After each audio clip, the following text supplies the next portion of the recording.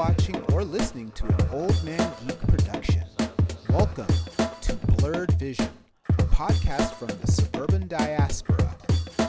When we say welcome, we welcome everyone, and by everyone we mean nerds, blerds, and bleaks, cosplayers, roleplayers, geeks and freaks, Marvel zombies and distinguished competitors, Trekkies, Star Warriors, Batmaniacs, and Spider fans, Warhams, Whovians, AFOLs, that's adult fans of Legos, Tolkienites, Weeaboos, Supernatural Hunters, Otakus, Eva Geeks, and Bro Stars and Sis Stars, Pokemon trainers, Potterheads, Bronies, Oovians, Browncoats, and Scoobies, and all nerd properties in between. This is a show hosted by John and Terrence. We are lifelong geeks who happen to be black, but are certainly nerds first and foremost. The Alpha Geek and the Omega Freak. And you're listening to or watching an Old Man Geek production. Welcome to Blerd Vision. The way that this is going to break down is that, we're going to mention what we're up to, news, main topic, the Nope or Dope Award, and then we'll wrap it up. So, Terrence, my brother from another mother, what are you up to right now, nerd-wise? Oh, now you're sounding better. Okay. Oh, perfect. I don't know what I did. I don't know what you did either. I haven't moved. Oh, you are in the magic spot for your connection. That means don't move. Don't move. So what can you repeat that? You're saying Mile High Con? Yes, my icon was established in 1968. It's a sci-fi literary book convention. Oh, nice. Did you have anything of your own that you sort of took to sort of pimp your wares to try and sell, try and hawk? No, I'm still in the scribbling stage yet. I'm not a writer. Still a scribbler. Still scribbling. Any other geeky things that your freaky mind is up to? Nothing legal. Oh, goodness. Who knows how this transmission is being monitored, right? That's why we're having all the distortions. Right? I'm thinking, okay, so what am I up to, geek-wise? I did get a few sets that I have to paint of Warhammer. I played Death Guard pretty much. So the Plague Marines. And I kind of realized this today, that it seems as though that's a running motif, because I play Death Guard in Warhammer. I use a lot of poison types in Pokemon. And I listen to more than my fair share of death metal. And my favorite character in Sandman is Death. So I don't know. And I was a sort of a goth new wave kid in the 80s, listening to The Cure and Smiths and Sisters of Mercy. So I don't know. That there may be a running theme, but I'm thinking so. Right? Yeah, so I think I got Nurgle that I got to paint, which is going to be fun. I'm trying to think what else. I've been locked in Baldur's Gate on the computer, Baldur's Gate 3 for a bit. I knew as soon as I started playing, hours would go by and I'd be like, oh, that's right. I need to actually do something other than play Baldur's Gate 3. So those are the things that are locking me up at the moment. Do you eat? I did eat. Occasionally, I do eat. That's speaking of which, how did you enjoy Colorado's first snowstorm of the season?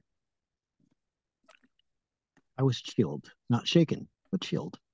Shaken, not stirred. Exactly. Right. So, yeah, I for all of those BIPOC listeners or viewers out there, take your vitamin D.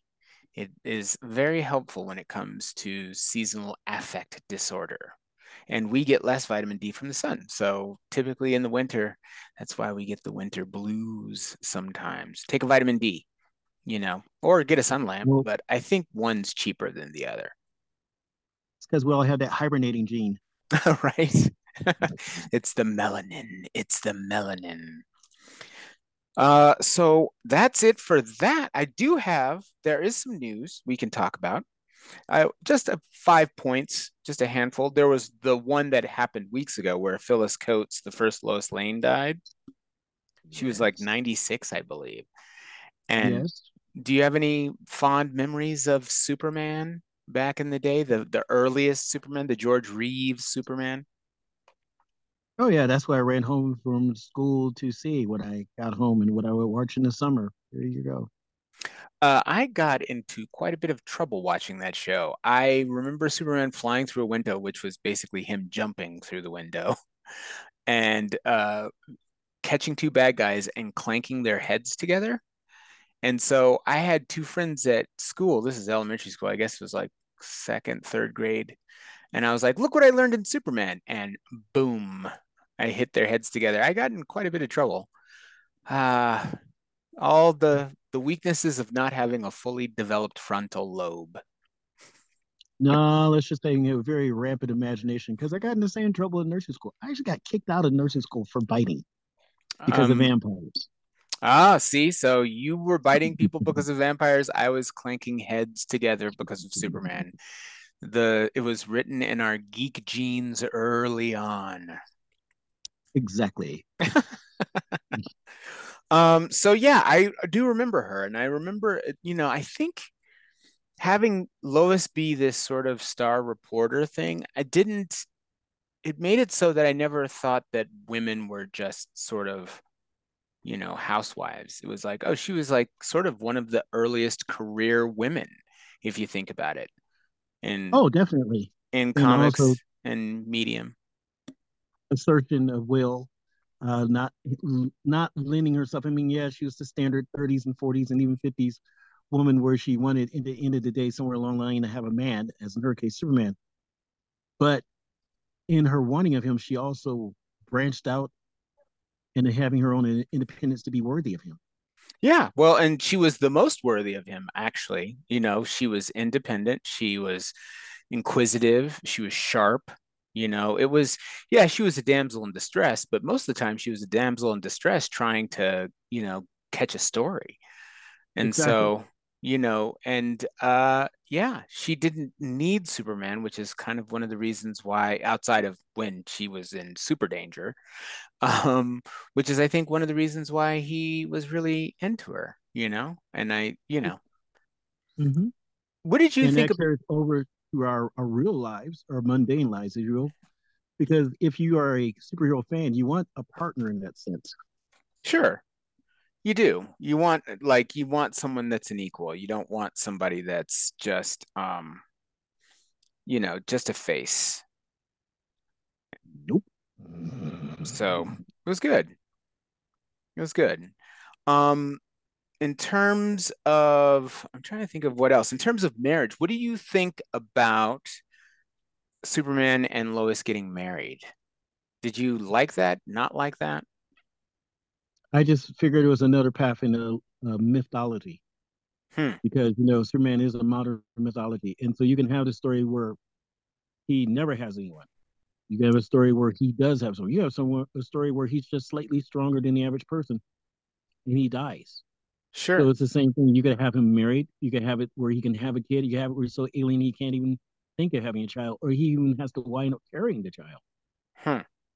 What do you think about Spider-Man and Mary Jane getting married? That actually leads into another news story. In January, there's going to be a new volume of Ultimate Spider-Man where he's married with children when he gets his powers. And it's written by Jonathan Hickman, who I think is great. Hickman did, Hickman did the really good run on Fantastic Four. He did the House of X and the Powers of X, which I thought was really a pretty brilliant reinvention of the whole X mythos. And he came Mm. up with the Council of Reeds, where it was all these Reed Richards from across the multiverse, which I Which think, led to the Council of Kings and the Council of Ricks. yep, sure did. He got ripped off a few times. You're a good comic book writer when you get ripped off a few times. And so far, outside of Alan Moore, I think Jonathan Hickman is getting ripped off quite a bit. But yeah, it's a married Peter Parker. So what were you saying about the whole marriage of, did you have an opinion on that? I I have just think it some. would be good. I I have, think it would be good because it just adds a new twist. Because they've always had the characters they had for the longest time. I mean, from before we were born to say 30 years ago, the idea of a superhero being having a family beyond the Fantastic Four because they were essentially a family at the beginning was absurd. But now, as we fans have grown older, they realize that well, that's not such a bad thing. They all have to have a reason beyond.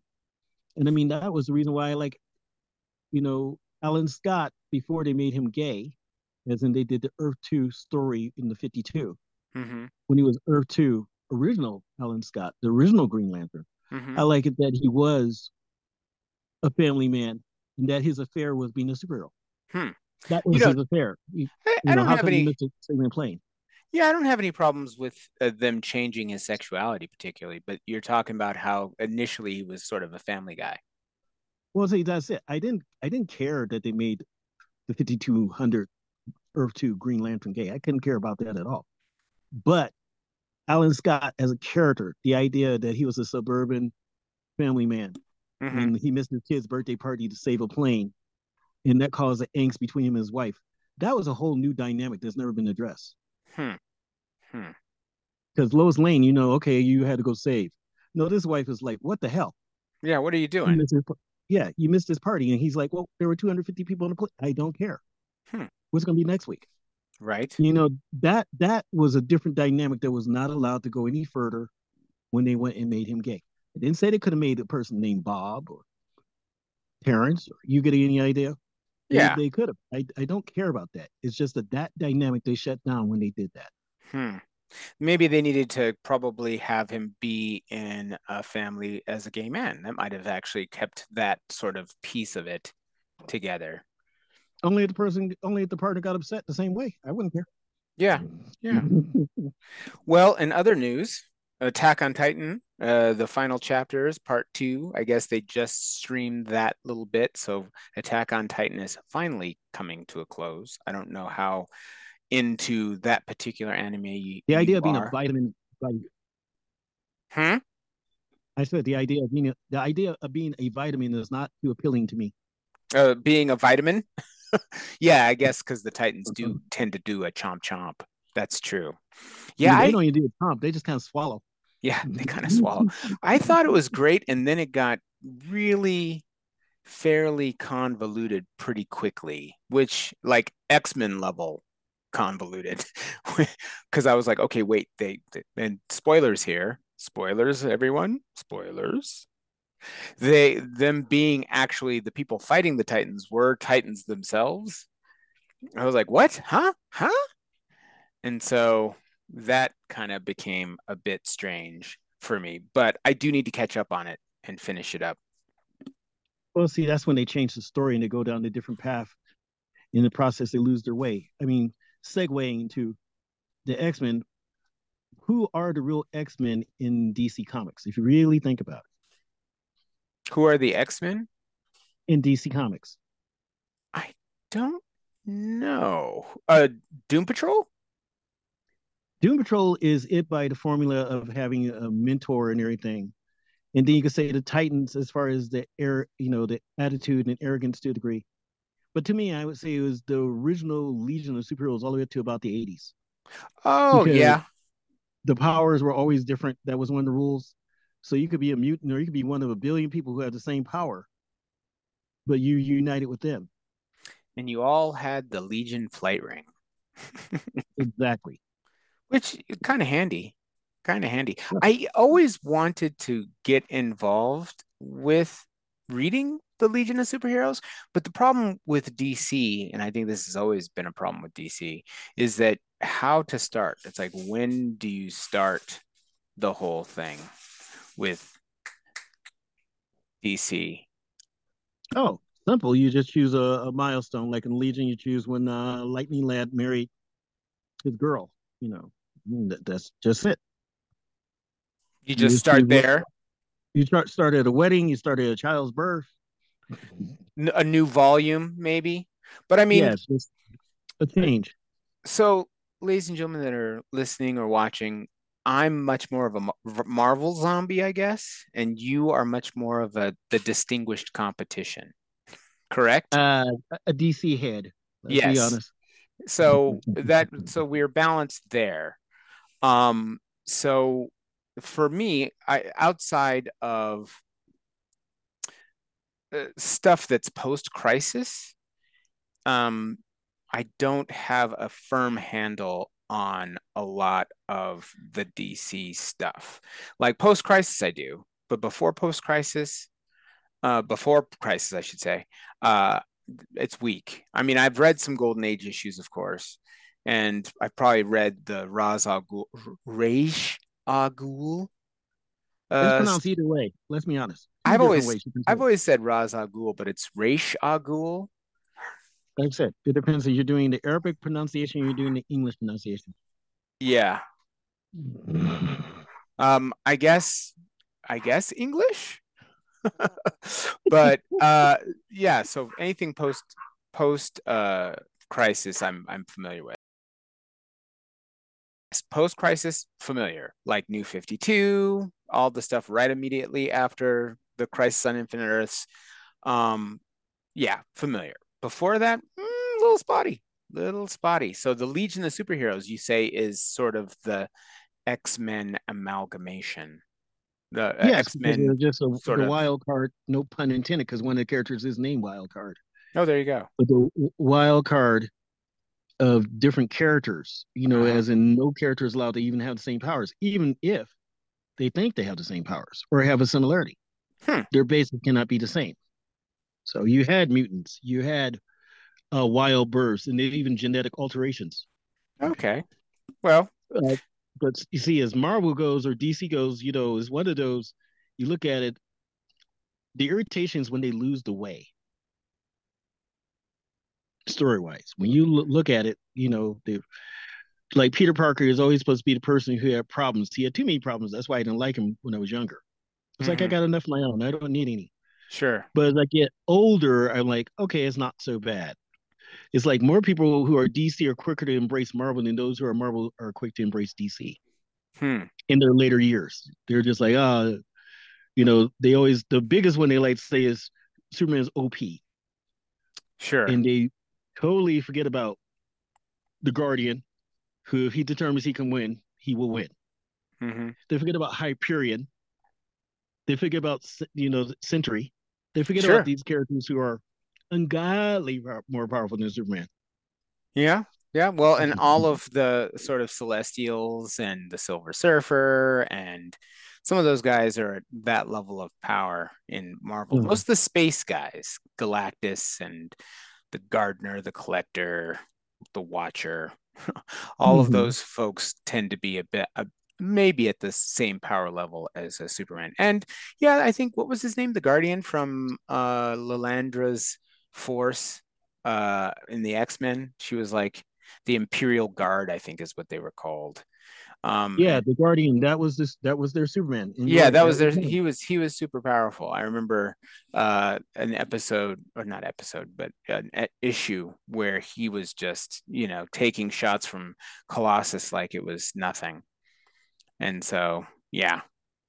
Well, that was our news for we spun out a little bit, but yeah, those are the news bits. But let's keep having the conversation because I think that this is the Blerd Vision and it is about all things geeky. Our actual topic today was just how do we come to geekiness, and you got a little bit of it, and a little bit of geek history in terms of maybe some of the people that are really important figures in the world of BIPOC geekdom. This podcast isn't going to only be about, or exclusively even about, geekdom as it relates to race. But we are geeks that happen to be black and old. We're old. We're Older, plus 50. Older. Yeah. older. Speak Older. for yourself. Yes, right? Older. who I'm not gonna be remember. old until it's 3 digits, so I might not make it. Yes, maybe not. Older. This is true. We remember when comic books marked you as a weirdo. D&D marked you as a weirdo. Warhammer marked you as a weirdo. Sci-fi marked you as a strange person. All of these things were things that you would like that could get you stuffed in a locker. So If we you're are, lucky. if you were lucky. And I know there's a lot of fans out there that like Stranger Things. And the thing about Which you Stranger totally identify with. You Yeah, I like Stranger identify with Things. my It's brother. fine. But I don't think that the character that happens to be black in that is entirely representative of the geek experience in the 80s for blacks. I think that, we have had discussions about this kind of often that, liking geeky stuff in the 80s and 90s, people would think that you were not black. You were liking white stuff. It's like, why do you If you're like that? lucky. If you were lucky, why do you like that white stuff? And now you could swing a piece of rope and hit a black person that loves anime. So, but back then, when I was watching Robotech and, Manzinger Z and all that stuff and Go Lion, and no, that just was not the case. That was not what was happening. And so our history of being black geeks has been fraught, wouldn't you say? Understatement. But there are ironies. When I Sure. lived in Detroit, the first black owned TV station, Channel 62, their first show they had for kids of all things was Doctor Who with Tom Baker Oh, nice. because it was cheap. Right. Yeah, yeah. I happen to be quite the Doctor Who fan, and what's interesting. Here's an interesting thing that also relates to geekdom and our history of geekdom and the being a person of color. The new Doctor Who is going to be black. He's going to have our hue. Yes, he is going to have our hue. I have mixed feelings about it, if only because I don't want anytime they do sort of a different race for a character, you find out that just how racist the fandom can be. And I kind of Doctor Who fans, Whovians are like the last bastion of fans that I don't know if there's a ton of racists. Well, if you want to see something interesting, see, I forgot what her name was, Missy, as in one of the master forms, in the Uh-huh. last person to play the master. Uh-huh. He was Hindi, and she was, I think she was white with a Latin name. Hmm. And they had them at a convention. They were walking up an elevator, and there was no way you first of all, you would have thought they were a couple because not so much that they were, I mean, they're just standing beside each other. But I mean, he has a beard and everything looks totally out of character. Is where I'm going with this, Mm-hmm. and that's exactly what it should be as far as being characters in the game, in the movie, in the shows. Mm-hmm. Is that the character has nothing to do with who you are, and vice versa, and that should be the same way with race. You know, they Yeah. were just trying to play off of the sinisterness. When they did the master, the twirly mustache, except his was a mustache and beard. So you're the East Indian master, I think, was played by Sasha Dahwan, I believe is the pronunciation. I Um, believe I that is his name. I did like, and Michelle Gomez was the master before that, and I liked both of them. Right. I don't think that they did right by the Doctor, the last iteration of the Doctor that much. I didn't think. I think they uh sort of it was short shrift. If that's I don't know if I'm saying that correctly, but didn't seem like they really invested that much into her. Well, my The thing is the very 13th simple. Doctor, you know. My thing is like Superman. As you know, that's my vibe, my jam. But anyway, they had a Superman encyclopedia, Mm-hmm. and it was thick. And they had a Wonder Woman when they had a Batman one, and they were these thick, almost 400-page books. And I'm Sure. going with it is in they have the same possibility because once you look at those books, it's the same opportunity I have with Doctor Who, and that is we don't throw out our trash. We incorporate it differently. In other words, when they did the Timeless Child, and the Master said is actually the Doctor, wouldn't it be interesting? Is that the Time Lords knew what the Master was going to do, and basically he was actually the timeless child Hmm. because they have established canon that number one, the Doctor's father was a Time Lord Mm-hmm. because they did that with the TV movie. Mm-hmm. Okay, and that his mother was half human. I mean, he was half human because of his mother, and so between those two things alone, they wouldn't have to throw everything out. And it will also go back to the point of when the first Doctor came out that he was from far from the future.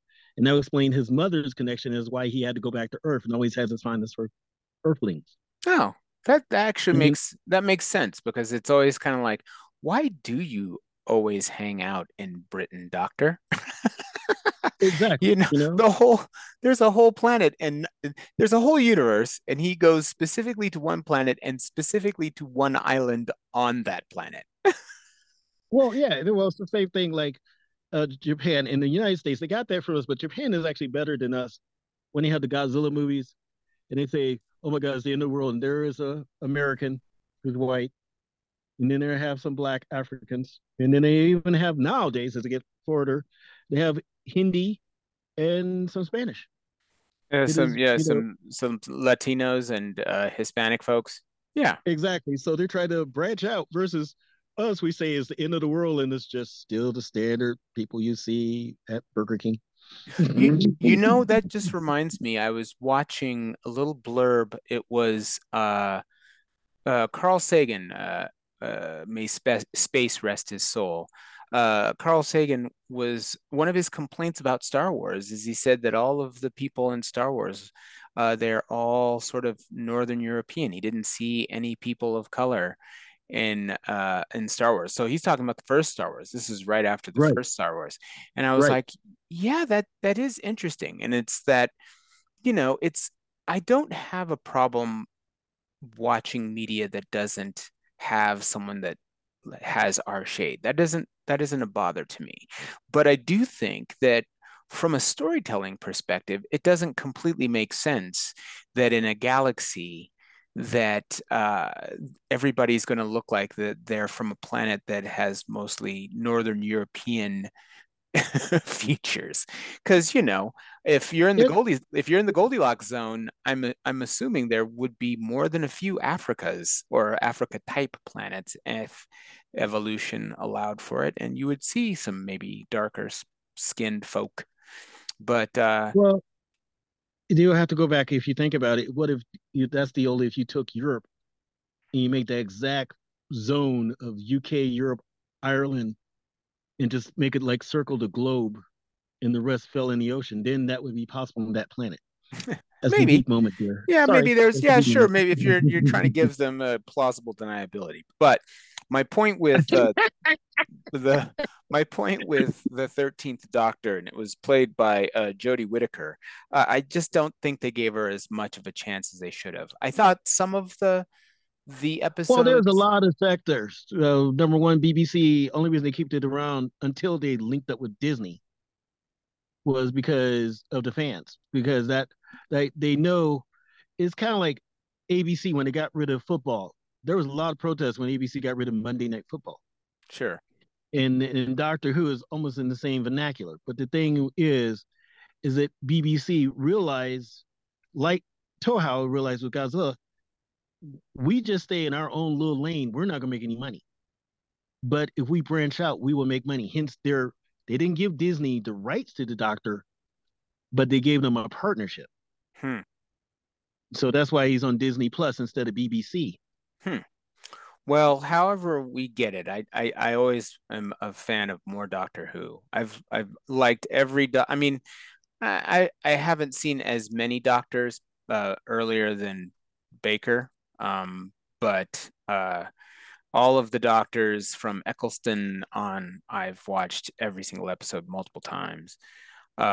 So I'm a fan. So we'll see how the new Doctor does, but I think they could have maybe had Whitaker, possibly just given it more of a chance because it didn't seem like there was a whole lot of seasons, maybe a season and a half, 2 seasons maybe total.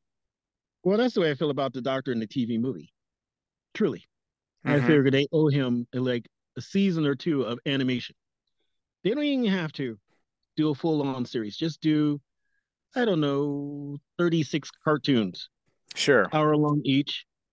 And that'd be just enough to get his character because he's always been willing to come back. And that's the sad part. And that's where it goes back to what I've said to you before about missed opportunity. You Hmm. have a person who's willing and you're saying no, no, no. Getting to your point about him being the first black doctor, that's not quite true. Oh, that's true. There's the ward, not the war doctor, but there's the woman that played a doctor That's that's right. But there's in that same season, there was another doctor, actually, not that season, the Peter one before, that they had a black doctor. before Capaldi. No, Whip Cabaldi. They had a black doctor. Yes, that was, Because yeah, it was the same actress no, playing that was talking to him. no, it was Dr. Moon. Hmm. Because I, they said that was the last Doctor Who's uh, incarnation. In other words, he downloaded his essence to the moon so River wouldn't be alone. huh. I need to And rewatch that's those.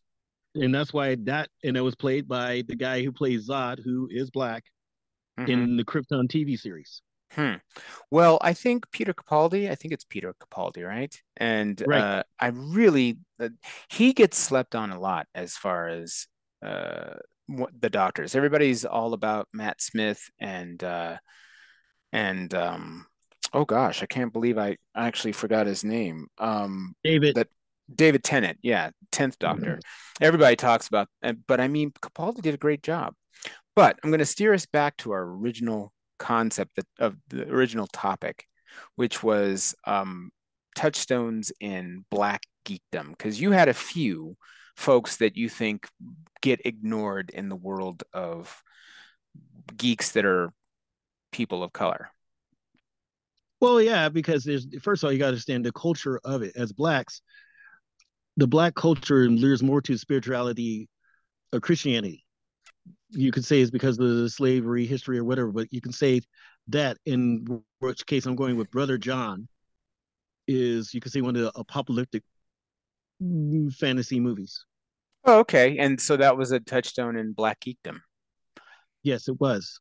Oh, And okay. and it just continues with that because it's the same thing about Greg Morris in the Outer Limits episode where he played an engineer, which Hmm. again was unheard of during that time period.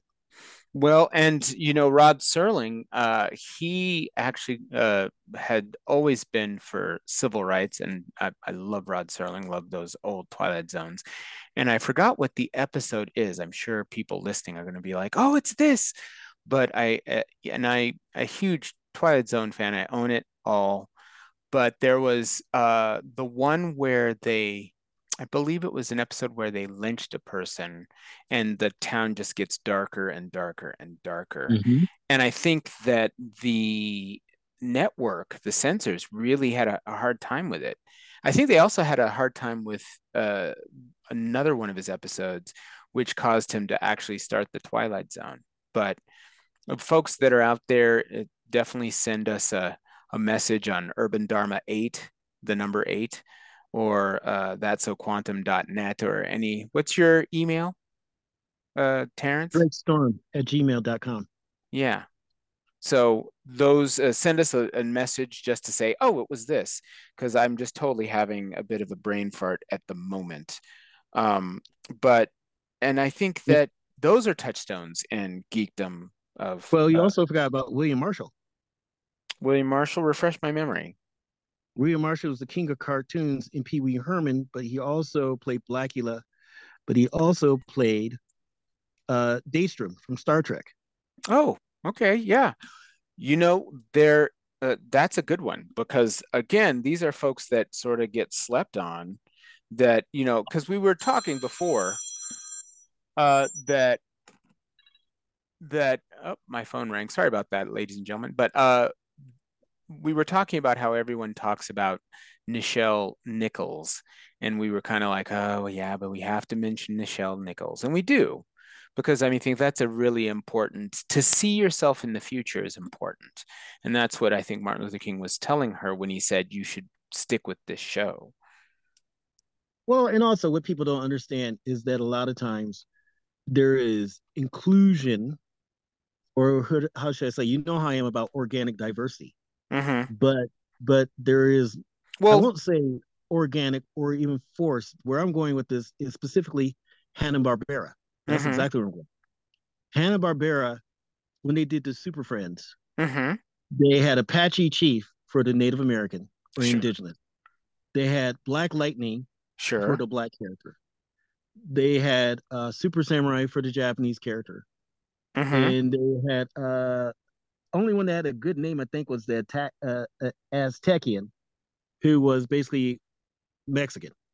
Okay. All the other names you could consider racist, or you could consider, well, in other words, they weren't trying to be racist, but they were kind of on that edge. Well, they were clumsy about it. And I think that maybe you should tell the listeners your view of organic casting. Maybe explain yourself there. Because I know where what you're mentioning. We've kind of been back Okay, and forth on that one, there but maybe there's explain to the forced listeners. diversity. Forced diversity is that we will have a character of a specific sexuality, a specific sex, or a specific race, or even specific beliefs in the storyline in order for us to support it. Hmm. Organic is you go home and the character is a person of color, but you can't tell because they're just the right shade that you don't know until you see their mother and father. Hmm. And it is truly organic. It's not like the Jeffersons where one child was white and one child was black. Hmm. It's truly a blend family or organic, as in like we've discussed before, the Green Lanterns. You can have any sexuality, you can have any history, anything, and be a Green Lantern. You just have to have the will. Sure. But a lot of people stumble over that. And then in the getting off the subject just slightly, people don't recognize time period when they get upset about diversity. You don't recognize time period. Why I say that is because I remember of all things Hal Roach. If you remember Hal Roach, Hmm. the creator of Little Rascals. One of his last interviews was on, of all things, uh, Jay Leno, Hmm. Tonight Show. He was Hmm. 103. Oh, wow. He was, and he was talking about buckwheat. Hmm. And Jay Leno was like, he was the most highest paid of the Little Rascals. Yes, he was. He was paid. He was one of the best actors I had. They got upset at me for having a colored person on there. And some people go, "What?" He said colored, but you're not thinking about this man is 103 years old, Sure. and he still had some sort of respect for buckwheat in the first place.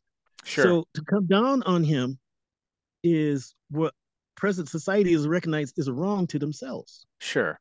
Well, I think that sometimes people get into these circular firing squads when it comes to BIPOC issues, and people of color issues. It's like, you know, I remember there was this gentleman I was speaking to years ago, but this is right around the time when Trump was about to be elected. And he was like, well, what do you think the colored people want? And I was like, well, I joked with him. I said, well, first of all, we don't like to be called colored. It's people of color. But now I could have, totally destroyed the man, but I knew that it was a teachable moment. And I think that the problem that some of our younger brothers and sisters that are people of color or, are LGBTQIA, one of the problems some of these folks have is that they're just quick to really roast a person when it's better sometimes just to teach them and bring them to your side. You catch more flies with honey than you do with vinegar. Now, it's not about respectability politics or that kind of thing, but it's just about how many enemies do you really want to have? And I prefer Well, it's none. not. Well, it's not just that. Also, it's like, does it worth it? And I Yes, mean, that's really is. Does it worth it? Because if this person is on the edge of being racist, are you going to push them over to being racist because you got to stand by what you believe?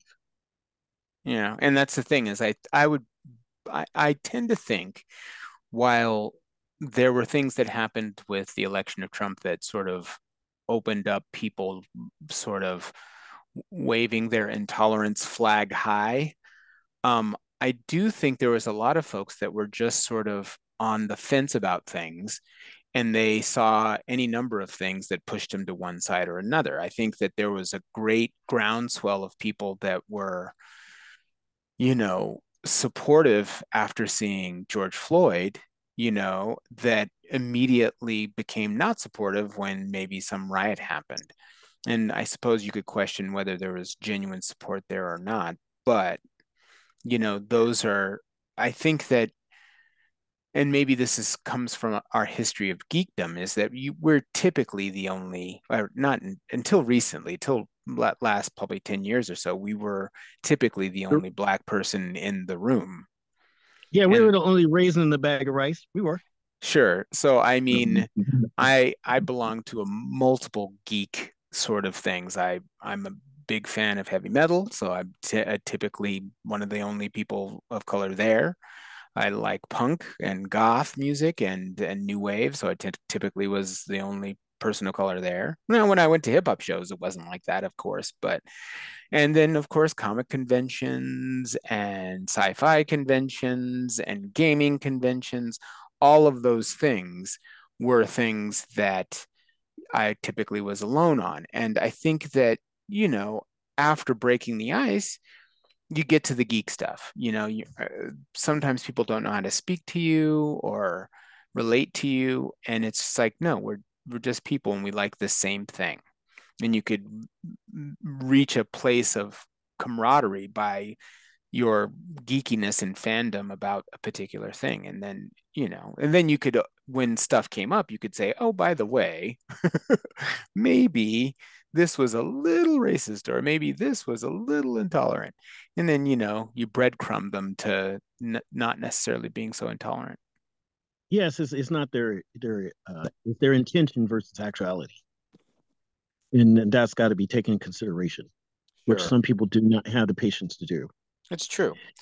And then what they also got to understand is that geekdom is in many ways connection, Sure. and the beauty of it is that you could go to a foreign country and they're literally getting ready to chop off your head, and you can say, "Is that a Superman tattoo?" And go, "Oh, yeah, it is." He's not going to chop off your head, but the next person will because he don't care. He might like Spider-Man, Sure. But it's but about that's making those connection. connections. Yeah, it's making those Exactly. connections. And And because how many times are you in line at a convention where you're just like, oh, do you like what, such and such a writer is doing with such and such a character? Or oh, I really liked the Byrne run, but I didn't like the such and such run. Oh, I liked the Miller run, or I liked whatever. I liked All Star Superman, written by Grant Morrison, but I didn't like, whatever else, Ordway doing something, or and yeah, I mean, and then you have this shared language that is geek culture. Um, exactly. And sometimes people sit up there and they take it so far out of context, as I've called them before to you, opinion knots, as and they only explore their opinions. They do not care about what is true one way or the other. yeah, well, and And that is a hampering. I think it's a big hampering. There are a couple of other folks that I wanted to mention in terms of touchstones in specifically Black geekdom, and there's a book called Invisible Men. It's the trailblazing Black artists of comic books. It's by Ken Quattro. And he goes into some really good folks that I didn't know at the time. There were Golden Age writers that happened to be Black. There was Matt Baker, Elmer Stoner, Orrin Evans, E. Sims Campbell. I mean, we know about, Dwayne McDuffie and Kyle Baker and Christopher Priest now, but these are old school guys that were drawing. I think Baker, if you get a chance to check out some of his artwork, he would do stuff like those old Sheena Queen of the Jungle Golden Age comic books. And that was Matt Baker. And he was, really talented. And But that's definitely a touchstone of uh, BIPOC geekdom that but gets overlooked. we would have to also take into account the time period again. That the reason they're not so much seen is because given we weren't allowed to look at the other side that way during their time period. So, I mean, Sheena is pretty risque for that time period. And we saw what happened with Emmett Till. That would not have gone well if they knew that he was Black. Well, and I think that maybe even what's interesting is I don't know if he was maybe passing. Um, Ladies and gentlemen that don't know what passing is that there were some times throughout history when light-skinned people of color would pass for being of Northern European descent. Kind of the same thing that some people that were Jewish would do by changing their last name, that kind of thing, so that they could pass, you could pass into white society. I definitely think that if you look at some of the pictures, some of them do look like, they might have been on a lighter shade of black for sure. And maybe because they were behind the scenes, you didn't necessarily know, you just saw a name. Maybe you didn't know that they were black. I'm gonna have Well, to read that book, but yeah, it's Invisible Men: The Trailblazing Black Artists of Comic Books. Ken Quattro, worth a checking lot out. of black geeks, we pass ourselves when we talk on the phone. People don't even know who we are sometimes, especially if you don't have a stereotypical black name. Sure. My name being John, it's like, and my last name being Combs, it's like, that's a British name. It's not from the African Combs. It's the British. Exactly. It's the British. For ladies and gentlemen that do not know, many African Americans, our last name is the last name of the slave owner, and that means Winfrey, Washington, um, James, LeBron James. All of those were, the slave master's last name. Um, but I think them being behind the scenes might have been, and maybe I think that comic books weren't always thought to be. They it might have been thought of as lowbrow because I mean you Oh, had they were. I mean because you have a lot of folks that happen to be Jewish that were creators in comic books, Stan Lee, Jack Kirby, um, They were so lowbrow until World War II, because during World War II, the soldiers over there were ordering the comic books to have a connection to home. sure. And so that is what started to make them highbrow, because not so much during the war, but when they came back, they were still looking for them. And then they started realizing, oh my God, you're Stan Lee, Hmm. not Stan. Okay, Well, it was Stanley Lieber, I believe, is his last name. exactly. But Right. I mean, just a small list of Jewish cartoonists. You have Gene Colan. You have, of course, Art Spiegelman, who wrote Mouse. Al Jaffe, who I love. Snappy answers to stupid questions. We dedicated the first episode of That's So Quantum to him and Mel Brooks. Adam Kubert. Of course. Who else? Um, there's at least a few right there, and of course, Joe Shuster for Superman, and Jerome Siegel. So I Right. mean, the people that invented the very first superhero, because it's definitely influenced by pulp comics and that kind of thing, but they were our Jewish brothers and sisters. So that is a big piece of geekdom as well, is that piece of the Jewish population, our Jewish brothers and sisters, creating the comics we love. Correct. So any other names that you want to name drop for touchstones in geekdom of the non-Northern European persuasion? And that's nothing against all of our Northern European descended brothers and sisters. It's just this particular episode is just about some of these touchstones in Black and BIPOC and LGBTQIA geekdom. And please, ladies and gentlemen, send us any other folks that you think we forgot to our various emails. But Batman anyone, Clovers, Scatman Crothers, how is Scatman Crothers part of the geek world, who you was the think? voice of everything in Hanna-Barbera when they needed a black character. That's true. That's true. Hong Kong Fooey. The Harlem Globetrotters. That's true. That's true. That's true. Hong Kong Fooey I was into. Man, Oh my God, Hong Kong Fooey is just oh my God, oh my the God. 70s were such a important in the 70s, martial arts was so important. Oh yes, So important. I and Hong lost Kong that train. Fooey was just he was just the epitome. And that was the thing. The one thing that the Hanna-Barbera world never, they were almost in the world of sci-fi, because they always had these anamorphic animals walking around, and nobody flinch. Sure. Sure. Nobody flinch. We're not talking about Scooby Doo where he is just a dog. I mean, nobody. Huckleberry Hound, uh, Tennessee Tuxedo, nobody Oh, flinch. if so as one of the as the main writer for That's So Quantum, the show that we're both in, um I know that some people are going to say, oh, you're just ripping off Rick and Morty. It's like, no, I'm ripping We're going further off. back. We're actually ripping off Peabody and Sherman, which then was in the 1950s, which was ripped off by Doctor Who, which then was all of it was ripped off from The Time Machine by H.G. Wells. So Right. yeah, Rick and Morty's a few rip-offs down the line, Quantum Leap, all of those Exactly. things. So that's what made, when you were talking about Tennessee Tuxedo, that reminded me of Peabody and Sherman.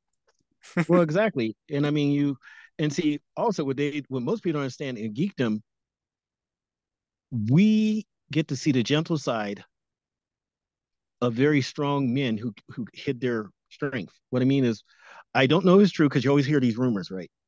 But Mr. Rogers was like a Navy SEAL. I do know that Don Adams was a Marine DI drill instructor, which Mm-hmm. totally throws you for a loop. Captain Kangaroo actually saved Lee Marvin's butt quite literally during World War II. Oh wow. So these are things you go, what? Huh? Whoa. Because you see, they did such a flip when they got 40 and 50 versus the others. And like Hmm. you said about passing, let's talk about reverse passing. Charles Bronson, who's Hungarian, playing Mexican. Or John Wayne playing Genghis Khan. Oh, yes. Actually, that'll lead us to I guess we can wrap up the topic of some touchstone people that you need to remember in geekdom. Um, One of the things I also want to mention, in addition to that book on the invisible blacks uh, from comic book world, is there's a book called Black Nerd Problems, a bunch of essays by William Evans and Omar Holman. Check that out. But our last segment of our first episode, the last segment is Nope and Dope. Something that we think no way, and something that's like, no, that was pretty good. That was a good thing. So what's So your Nope award for this week? we got so many. Pick one. Okay, we'll go with the 2600 Atari Custer's Last Stand Revenge. Oh, Custer's Revenge game. oh goodness, yes, that's super problematic. Oh, Super duper. we're not even going to describe it. We're just going to give it a name and have you go look it up yourself. Let's or don't. Let's just say it's an X-rated version where Custer's the hero. So And the native woman is the victim. yes. So what's your dope? Something that's really good that for the week. Geek World. Mm, I'm just saying, I don't, I get, oh, well, Sony saying they're going to stick the disc in their PES systems You think that's pretty good? Yeah, that is dope. because they said they were going to do that no matter what. And see, what people don't understand, I have said this to you before, that, people want to go intangible, stream or winning any others. Mm-hmm. Well, I like tangible because tangible, I don't care if going intangible if I have say, Sure. but we don't have say. Mm-hmm. Anybody can jump up and say, well, I have as many as I want. But the moment they decide to remove it, I mean, we could talk about another nope, but there's a question of nope at the same time. We have to kind of wink at it is Songs of the South. Hmm. Because there are moments that's just history and there are moments that should be there and there are moments you go, yeah. Oh, and I do have another nope. Oh my God, Okay. I have a nope. Okay, so your first nope was Custer's Last Stand. Your second nope was Song of the South. Oh no, I mean Custer's Revenge, based on Custer's Revenge. That's right. Yeah, Custer's Revenge. And what's your other nope? It's a great holiday movie, but God, this one scene just takes away from it. Holiday Inn. Bing Cosby. That I'm not familiar with. Explain. He sings a song to honor Abraham Lincoln in blackface. Oh, goodness gracious. And all the band members are in blackface. Yes. Yeah, it's not too much of a geek property or a geek related thing, but yeah, that's a solid no. No, it's the geek thing from the point of view that the holiday movies come up, and that's the Christmas holiday geekdom is Holiday Inn, Mariah Carey, all of this Rudolph movies. Oh yeah, the Rankin and Bass. Is it Rankin and Bass? Yeah, yes, those Rankin and Bass. All of that is a different kind of geekdom. That's Christmas geekdom. Okay, I'll give you that. All right. And Holiday Inn is Christmas geekdom. All right. Well, on that note, sir, I guess that was our first episode. Ladies and gentlemen, we've been wanting to do this for 3-4 years. When I had a thinner chin. Yeah, right. When we were both a lot less gray.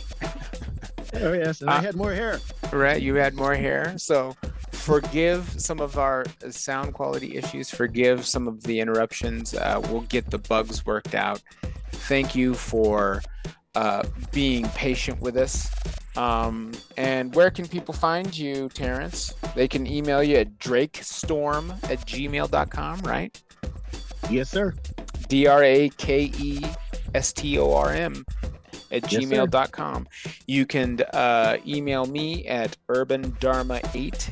That's URBANDHARMA, the number 8, at gmail.com. Or you can send me a line at thatsoquantum.net. We'll be premiering our web comedy show, That's So Quantum, November 5th. Remember the 5th of November.